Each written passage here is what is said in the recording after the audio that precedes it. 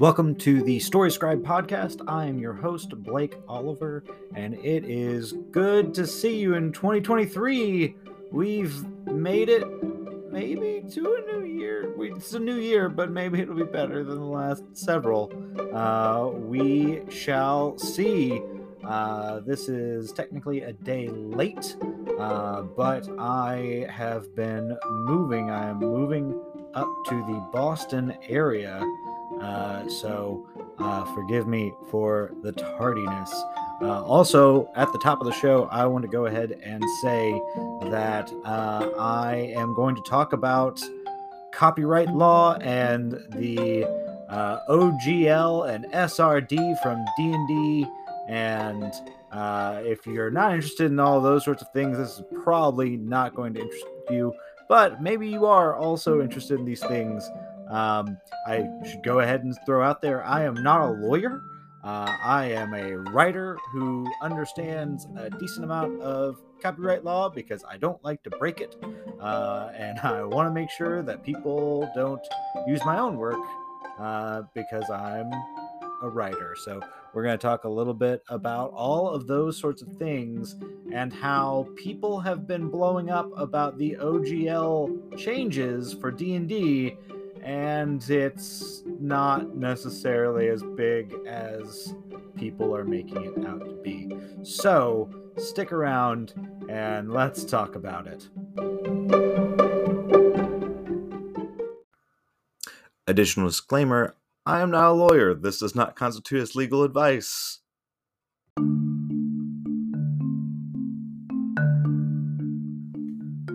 So, first and foremost, top of the episode, let's talk about there have been a lot of opinions put out, especially by content creators who are very concerned about this OGL change. I understand why that is a thing. However, I think that we need to suspend a little bit of the hype in order to get into the barest amount of weeds. Like I said, I'm not a lawyer. I'm not going to go all the way into the weeds. But what I'm going to do is I'm going to go into a little bit of what the OGL did, what the changes were proposed in December, and kind of the update of what I see now, and also a couple of the comments that I've seen.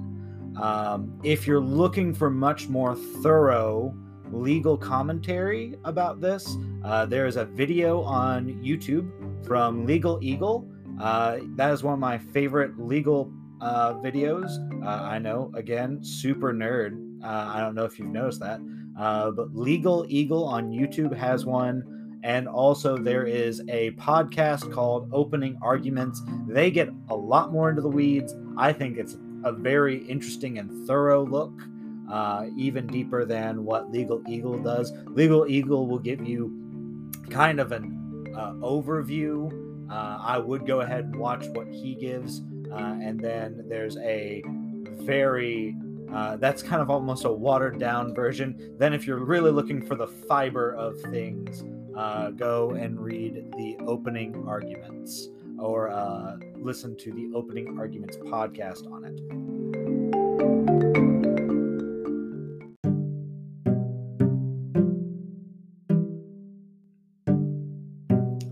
So let's get into, there's a difference between a couple of different things that we need to know before we dive too far in. There's the OGL, the SRD, copyright, and trademark. Trademark is very, very specific, and copyright is also pretty specific. Trademark is like the ampersand that D&D has created, the actual logo, and also the like name Dungeons and Dragons or Wizards of the Coast or Hasbro and like their logos.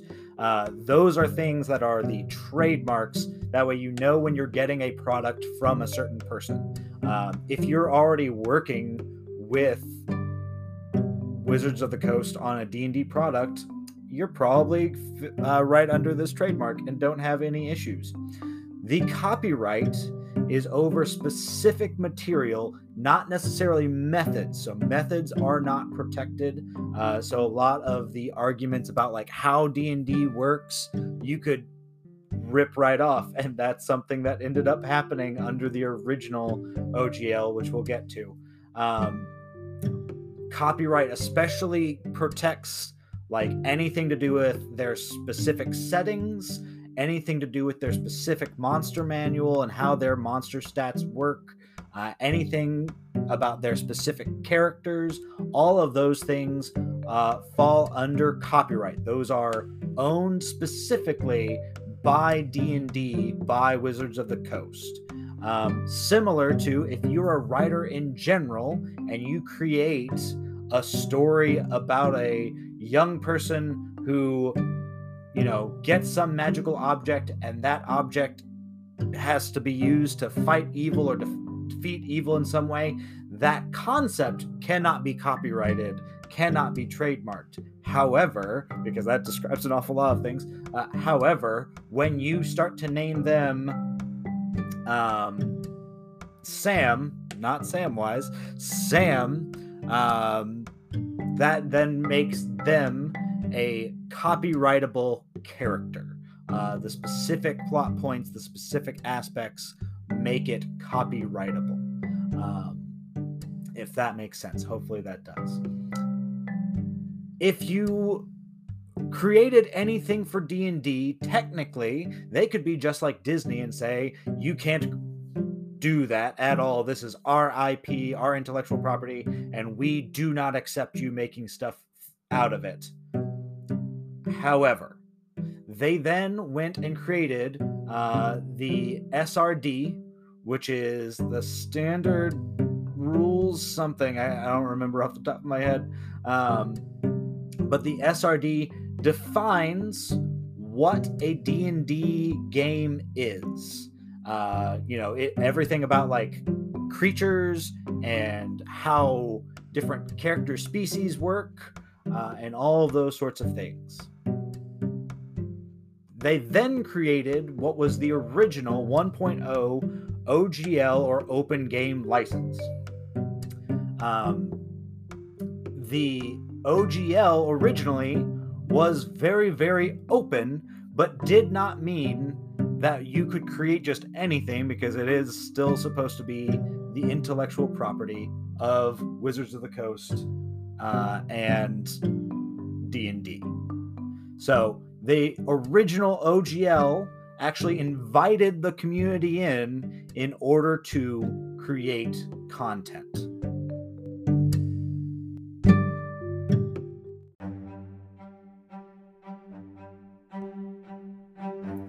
Now, at this point, I want to go ahead and interject that there are a lot of content creators that at least I follow that have made a really big deal about how the new OGL 1.1 has changed things to be more restrictive and all of those sorts of things. And in some ways, yes. In a lot of ways, way blown out of proportion. Again, for a lot more specifics, I really do suggest going to listen to the Opening Arguments podcasts. But one of the biggest examples of how the OGL was used was Paizo, another company, then took a lot of what was then 3.5 D&D, tweaked it a little bit, and created a competitor product which actually beat D&D for several years. When we hear about, like, I've been hearing about, like, oh, people are, really mad at Wizards for being so greedy, and, even the people within WotC are, so mad because, the executives are so greedy. It's like, well, first of all, there's a competitor out there who's making tens of millions of dollars a year on a product that is very closely related. And second of all, they're a company. Of course they want money. I don't know who forgot to tell everyone about this, but it's kind of like when we all get mad at EA. Like, sure, we all get mad at EA, Electronic Arts, for how they deal with their publishers or for how they deal as a publisher with some of their game developers. But at the end of the day, we shouldn't be surprised that they want money, and they want the money on products that they have a vested interest in to earn them money. That should not be a surprise.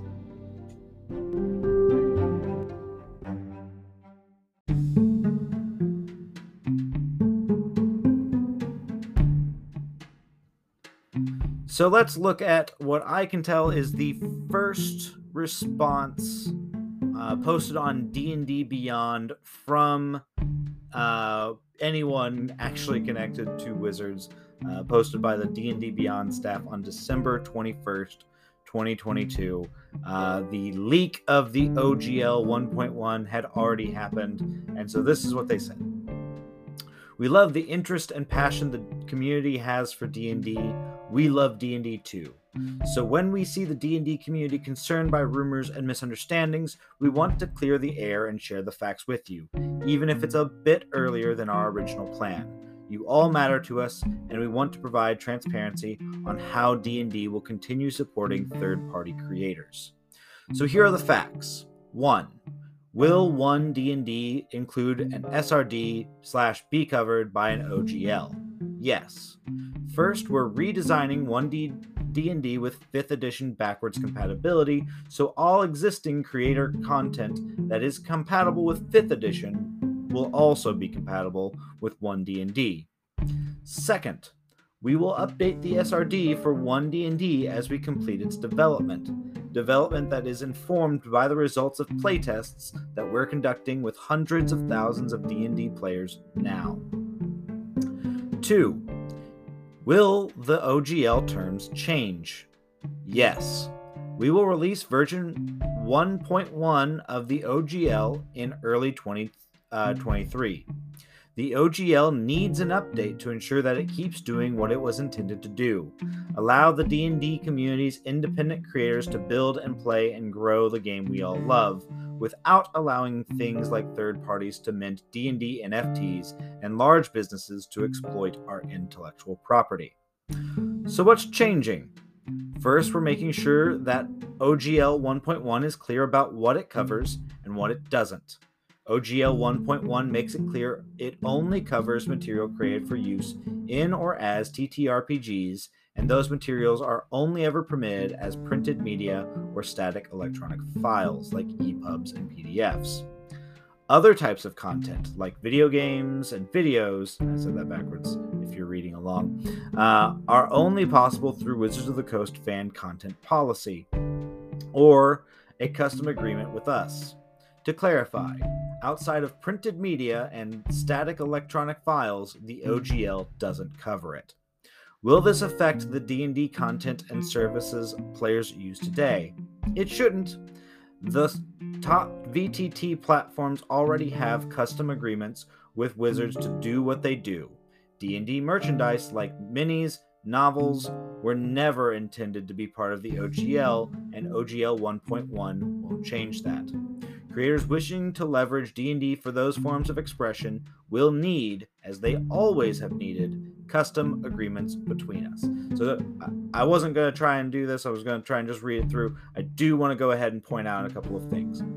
First, this kind of confirms what I had kind of thought ahead of time, which is generally, especially if you're a player, let's go ahead and throw it out there, this will not affect you.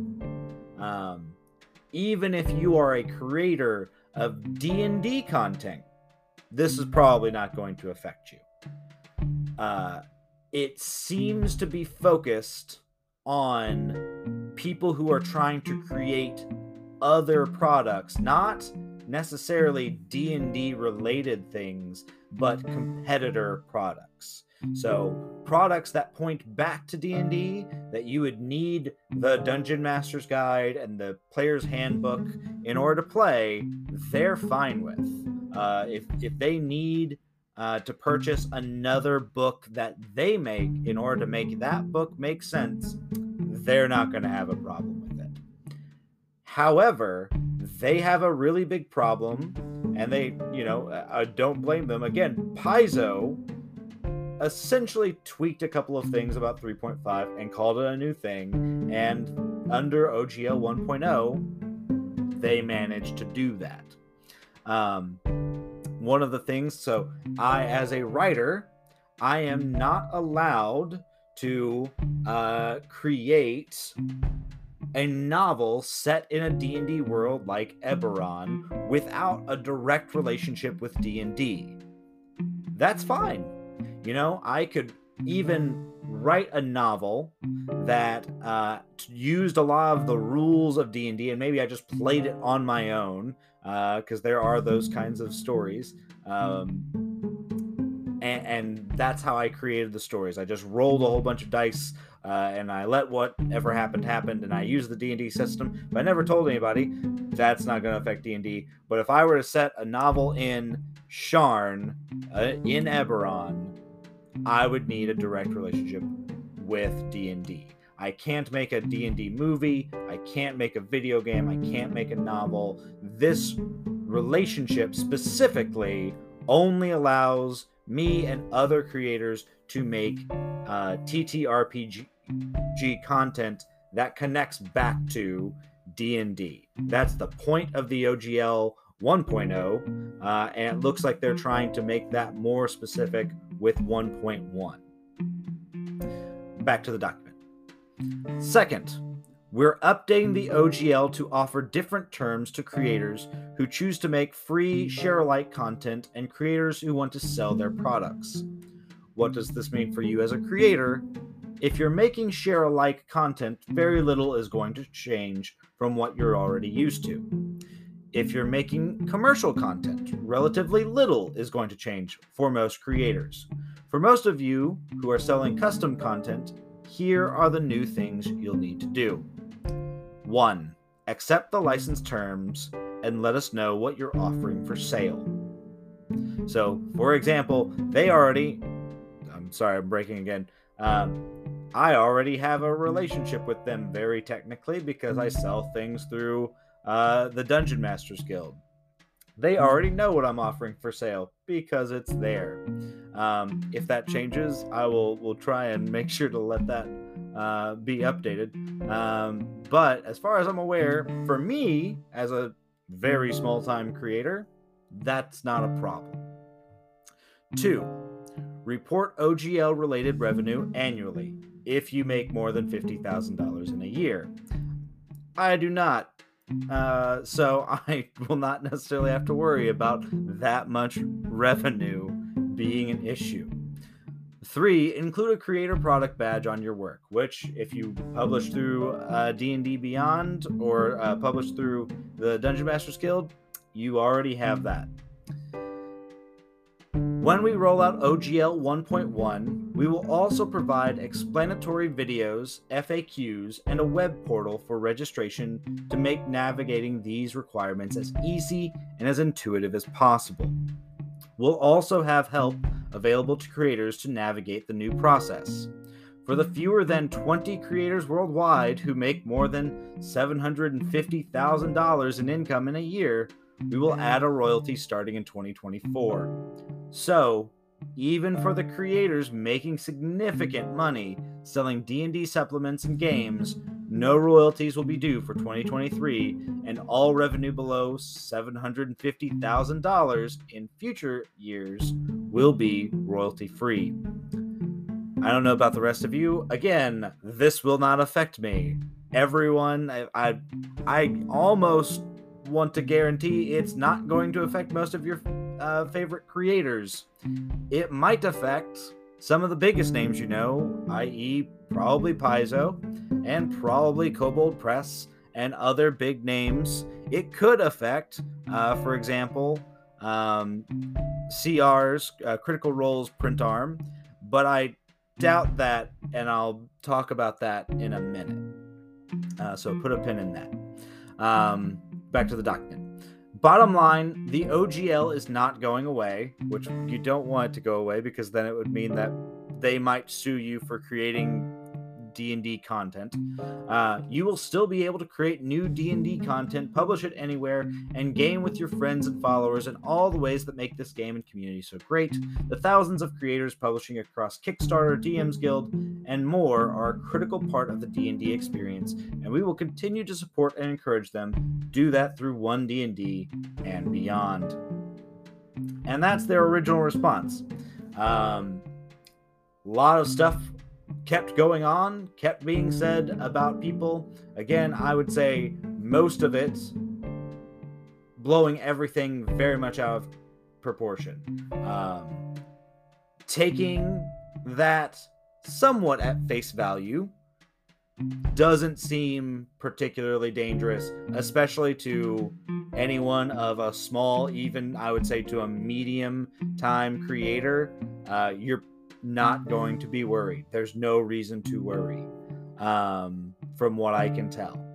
The other thing that I would say is that the people who are making lots of money, especially with products that are kind of derivative, I would not blame D&D, WotC, Wizards of the Coast, for wanting to go after Paizo and say, hey, you know how you changed like a few things and called it a brand new thing and it's mostly ours? You should either stop that or you should start paying us for using our product. I get that.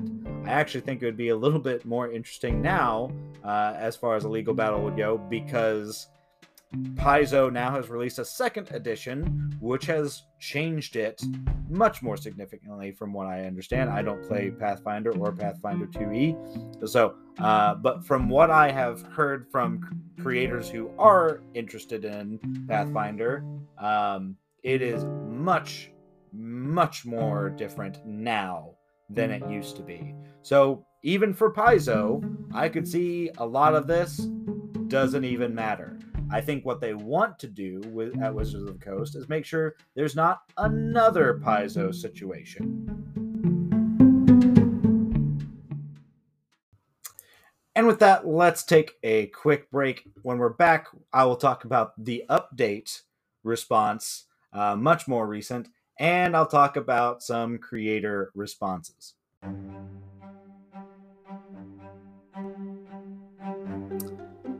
And we're back. Let's talk about the update response.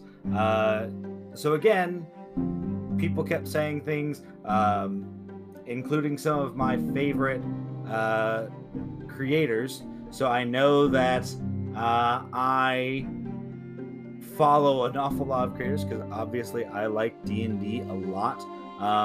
But even one of my favorite creators is one of the most inflammatory, I would say. So D&D Shorts is one that I follow on YouTube. I would say that usually does a great job. But if you end up watching his exposing every lie in Wizards official statement, like it ends up going through and just kind of in bad faith going through the documents. And I think that you always need to keep an open mind to the fact that maybe they're trying to cover their tracks, and they definitely are trying to cover their tracks because of the uproar. But I also think that they're trying to do as honest and sincere of a response as possible as well. So with that in mind, let's read an update on the open game license, which was posted on the 13th of January. When we initially conceived of revising the OGL, it was with three major goals in mind. First, we wanted the ability to prevent the use of D&D content from being included in hateful and discriminatory products. That, so if you did not know, just generally within sort of contracts, if it's not within the contract, you can't necessarily make it an actionable thing. So there wasn't anything in the original OGL about them being able to cancel your license specifically for hateful and discriminatory products. There was kind of a very vague, general way of like they could take away your license, but they don't really talk about that. So I did hear in specifically opening arguments about the fact that, like, apparently neo-Nazis and white supremacists love TTRPGs and will make really gross things, and this might actually be a response to try and keep those kind of sexist, fascist pigs out of being able to make anything approaching a third-party product that they would accept. Second, we wanted to address those attempting to use D&D in Web3 blockchain games and NFTs by making clear that OGL content is limited to tabletop role-playing content like campaigns, modules, and supplements. This is specifically, if you listen again to open arguments, because there are NFT bros who are trying to monetize D&D by cutting out Wizards of the Coast. Third, we wanted to ensure that the OGL is for the content creator, the home brewer, the aspiring designer, our players, and the community, not major corporations to use for their own commercial and promotional purpose. Again, this is a shot at people like Paizo. Driving these goals were two simple principles. 1, our job is to be good stewards of the game, and 2, the OGL exists for the benefit of the fans. Nothing about those principles has wavered for a second. That was why our early drafts of the new OGL included the provisions they did. That draft language was provided to content creators and publishers so their feedback could be considered before anything was finalized.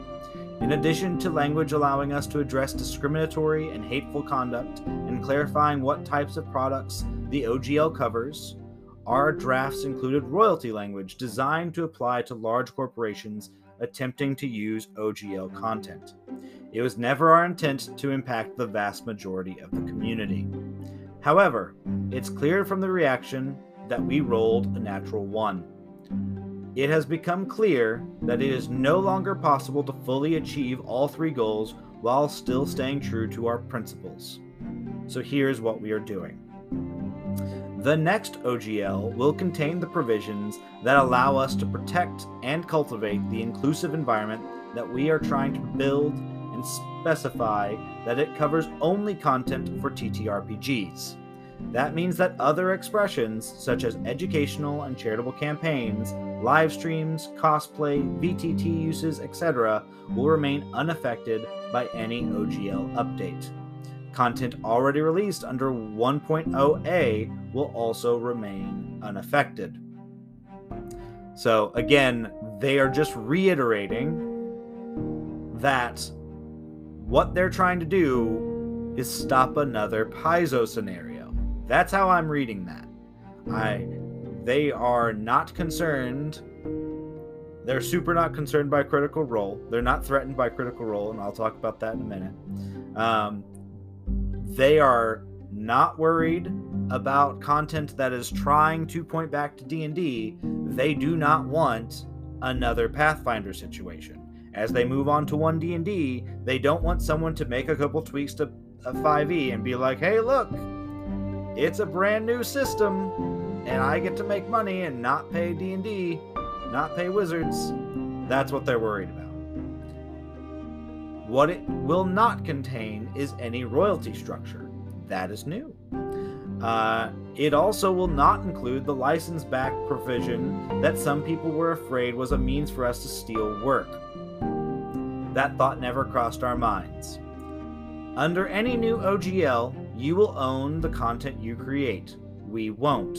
Any language we put down will be crystal clear and unequivocal on that point.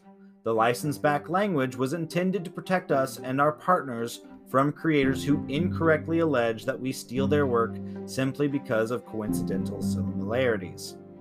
As we continue to invest in the game that we love and move forward with partnerships in film, television, and digital games, that risk is simply too great to ignore. The new OGL will contain provisions to address that risk, but we will do it without a license back and without suggesting we have rights to content or to the content you create. Your idea is an imagination, or it makes this game special, and that belongs to you. I know that this is particularly one, a provision that how it was worded in the leaked contract made it sound like they could publish it without necessarily paying the creator, or possibly even without really giving credit to the creator. That is one of the things that, I have always said from the very beginning of this to some of my friends, that would be super illegal. Again, I've not been worried about this the whole time. If that were true, so let's say I created something for D&D, and then they dead up stole it, and I took them to court and said, here it is, the thing I created and put on my name on, and then they created 1 billion copies and distributed it without paying me a dime, I would win that case. That would fall under the copyright law of, I created something. I may have used their system, which again is not copyrighted, under the license which they've created to allow me to create it, but that does not give them the right to my creation. That's how the law would work in that case. At least, again, I am not a lawyer. From what I understand of copyright law, that's how that would work. And I have a vested interest to understand it as well as I can as a writer. Back to the document. A couple of last thoughts. First, we won't be able to release the new OGL today because we need to make sure we get it right, but it is coming. Second, also I want to go back and say, when they say draft earlier, it was not a draft. That's something that even Open Arguments calls them out and was like, it's not a draft. It's definitely like the legal arguments and the legal document that it is a contract. It is an agreement. They can update it forever. They can instantly, the very next day, put out a 1.2, and that would be fine. It doesn't make them drafts. Once they publish it, it become and say you have to abide by it. Like that's the new contract.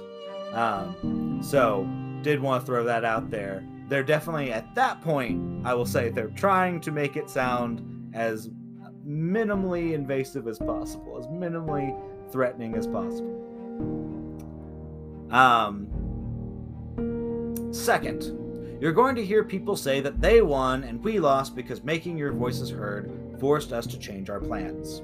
Those people will only be half right. They won, and so did we. Our plan was always to solicit the input of our community before any update to the OGL. The drafts you've seen were attempting to do just that. We want to always delight fans and create experiences together that everyone loves. We realize we did not do that this time, and we are sorry for that. Our goal was to get exactly the type of feedback on which provisions worked and which did not, which we ultimately got from you. Any change this major could only have been done well if we were willing to take that feedback, no matter how it was provided, so we are. Thank you for caring enough to let us know what works and what doesn't, what you need and what scares you. Without knowing that, we can't do our part to make the new OGL match our principles. Finally, we'd appreciate the chance to make this right. We love D&D's devoted players and the creators who take them on so many incredible adventures. We won't let you down. So, again, they kind of use some draft language. It wasn't a draft. That's one where I will say they're trying to lighten the blow from before and placate people with it. It's one that people have got very upset that they're like, it wasn't a draft. And it wasn't, but you can understand why they're trying to say it. I do think that people got very upset, voiced it. I know a lot of people have unsubscribed to their D&D Beyond account because it went up around like that was one of the main metrics that they've got that they're looking at. They apparently did see it, and that's when this came out. I do think, even though it wasn't a draft, it was just the next It was 1.1, so whatever they come out, I guess they can call it 1.1, or maybe they're trying to call 1.1 1.0A. I'm not really sure what 1.0A is, if that was the original 1.0, or if that's the middle step that they were looking at. Whatever one they release next will include various things. The biggest one being the lack of royalties to them. That's one of the biggest things. I think they've got a right to protect their intellectual property, and that looks like what they're trying to do. And I don't think that they're worried about the me's of the world, and they're not even worried about some of the biggest names, including Critical Role.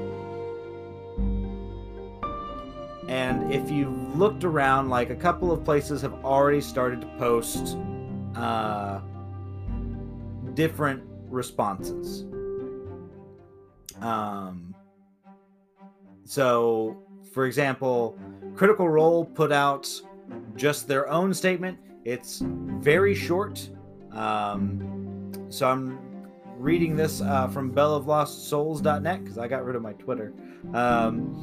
But Critical Role has always supported creators and game development in the tabletop space. We stand by our industry peers as well as anyone who takes a risk creating a new system or developing an original idea. The beauty of gaming comes from the opportunity to share inclusive, diverse, and compelling stories from a wide spectrum of creators. That's exactly why we launched our own game publishing company a few years ago, because we believe that broadening the field of creators boosts the entire industry. The success we have experienced is thanks to the passion and interest of the greater tabletop community, and we commit to fostering an environment that allows everyone the opportunity to easily share the stories they wish to tell. So, what I end up hearing about that a lot is Critical Role, their hands are tied because they've got deals in the works with, Wizards of the Coast directly, and they've got distinctly a huge sponsorship deal from D&D Beyond. That's the only reason they're not saying anything. And you know what? That may very well be true.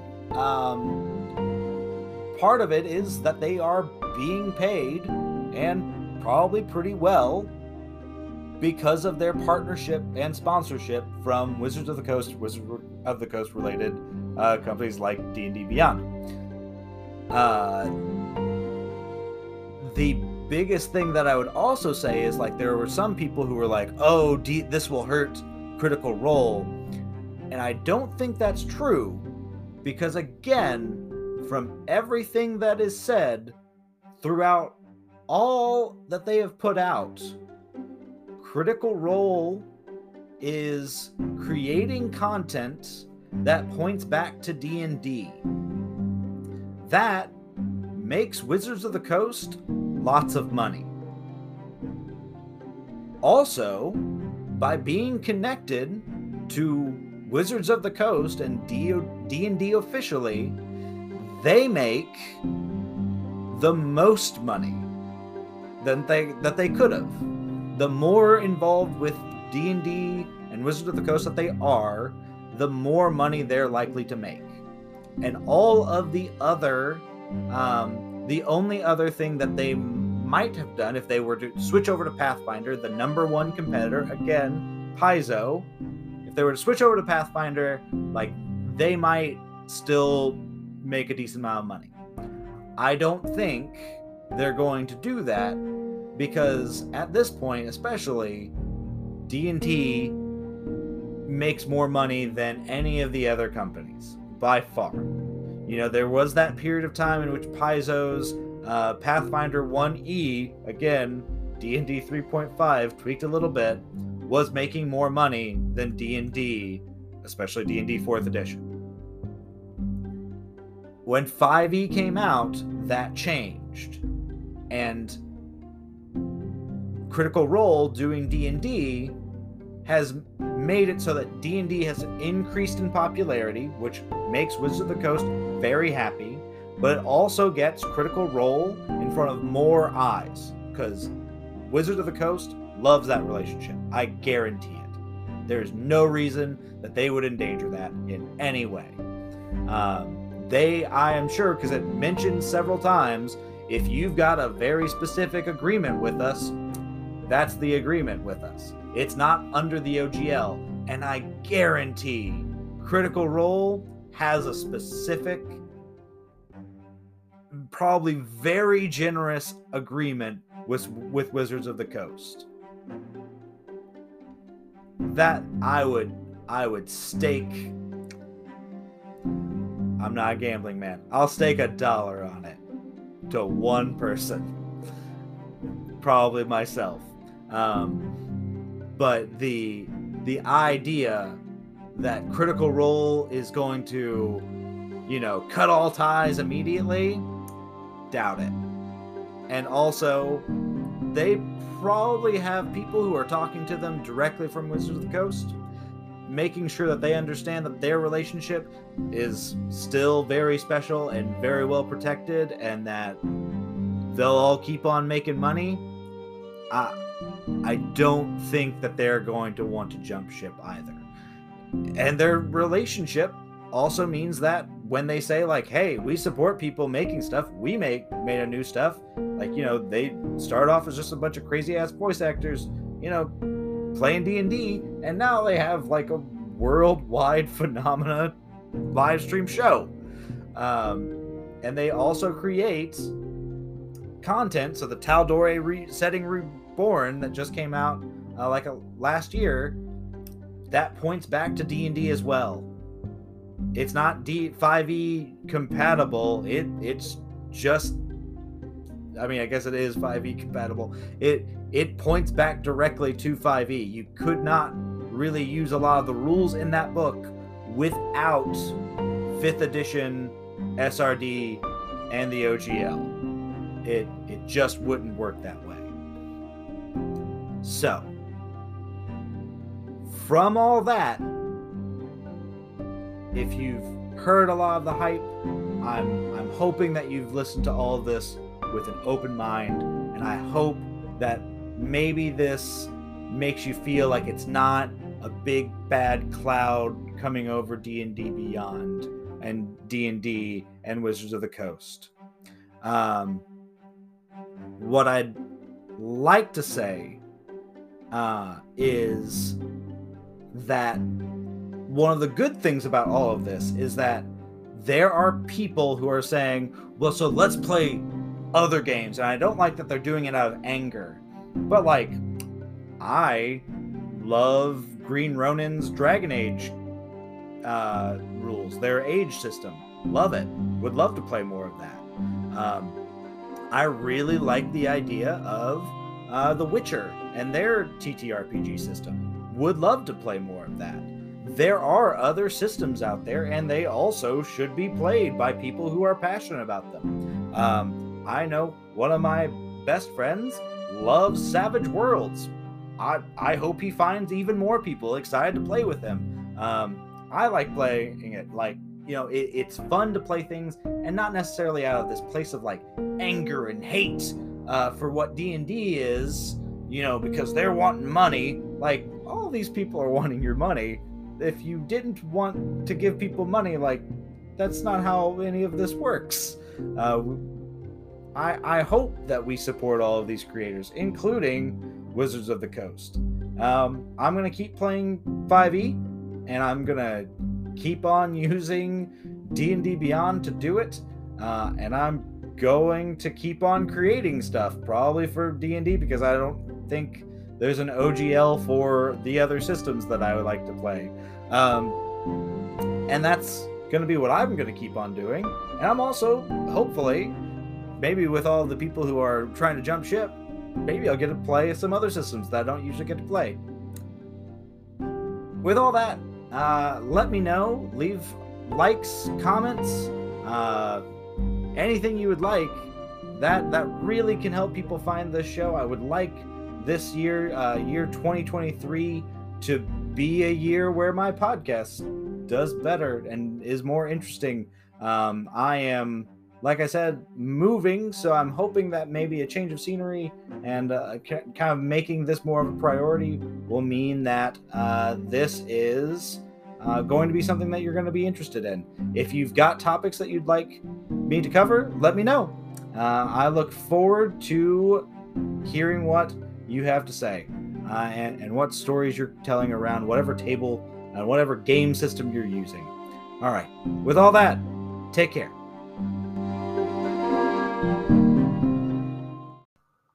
The Story Scribe podcast is hosted, written, directed, and produced by me, Blake Oliver.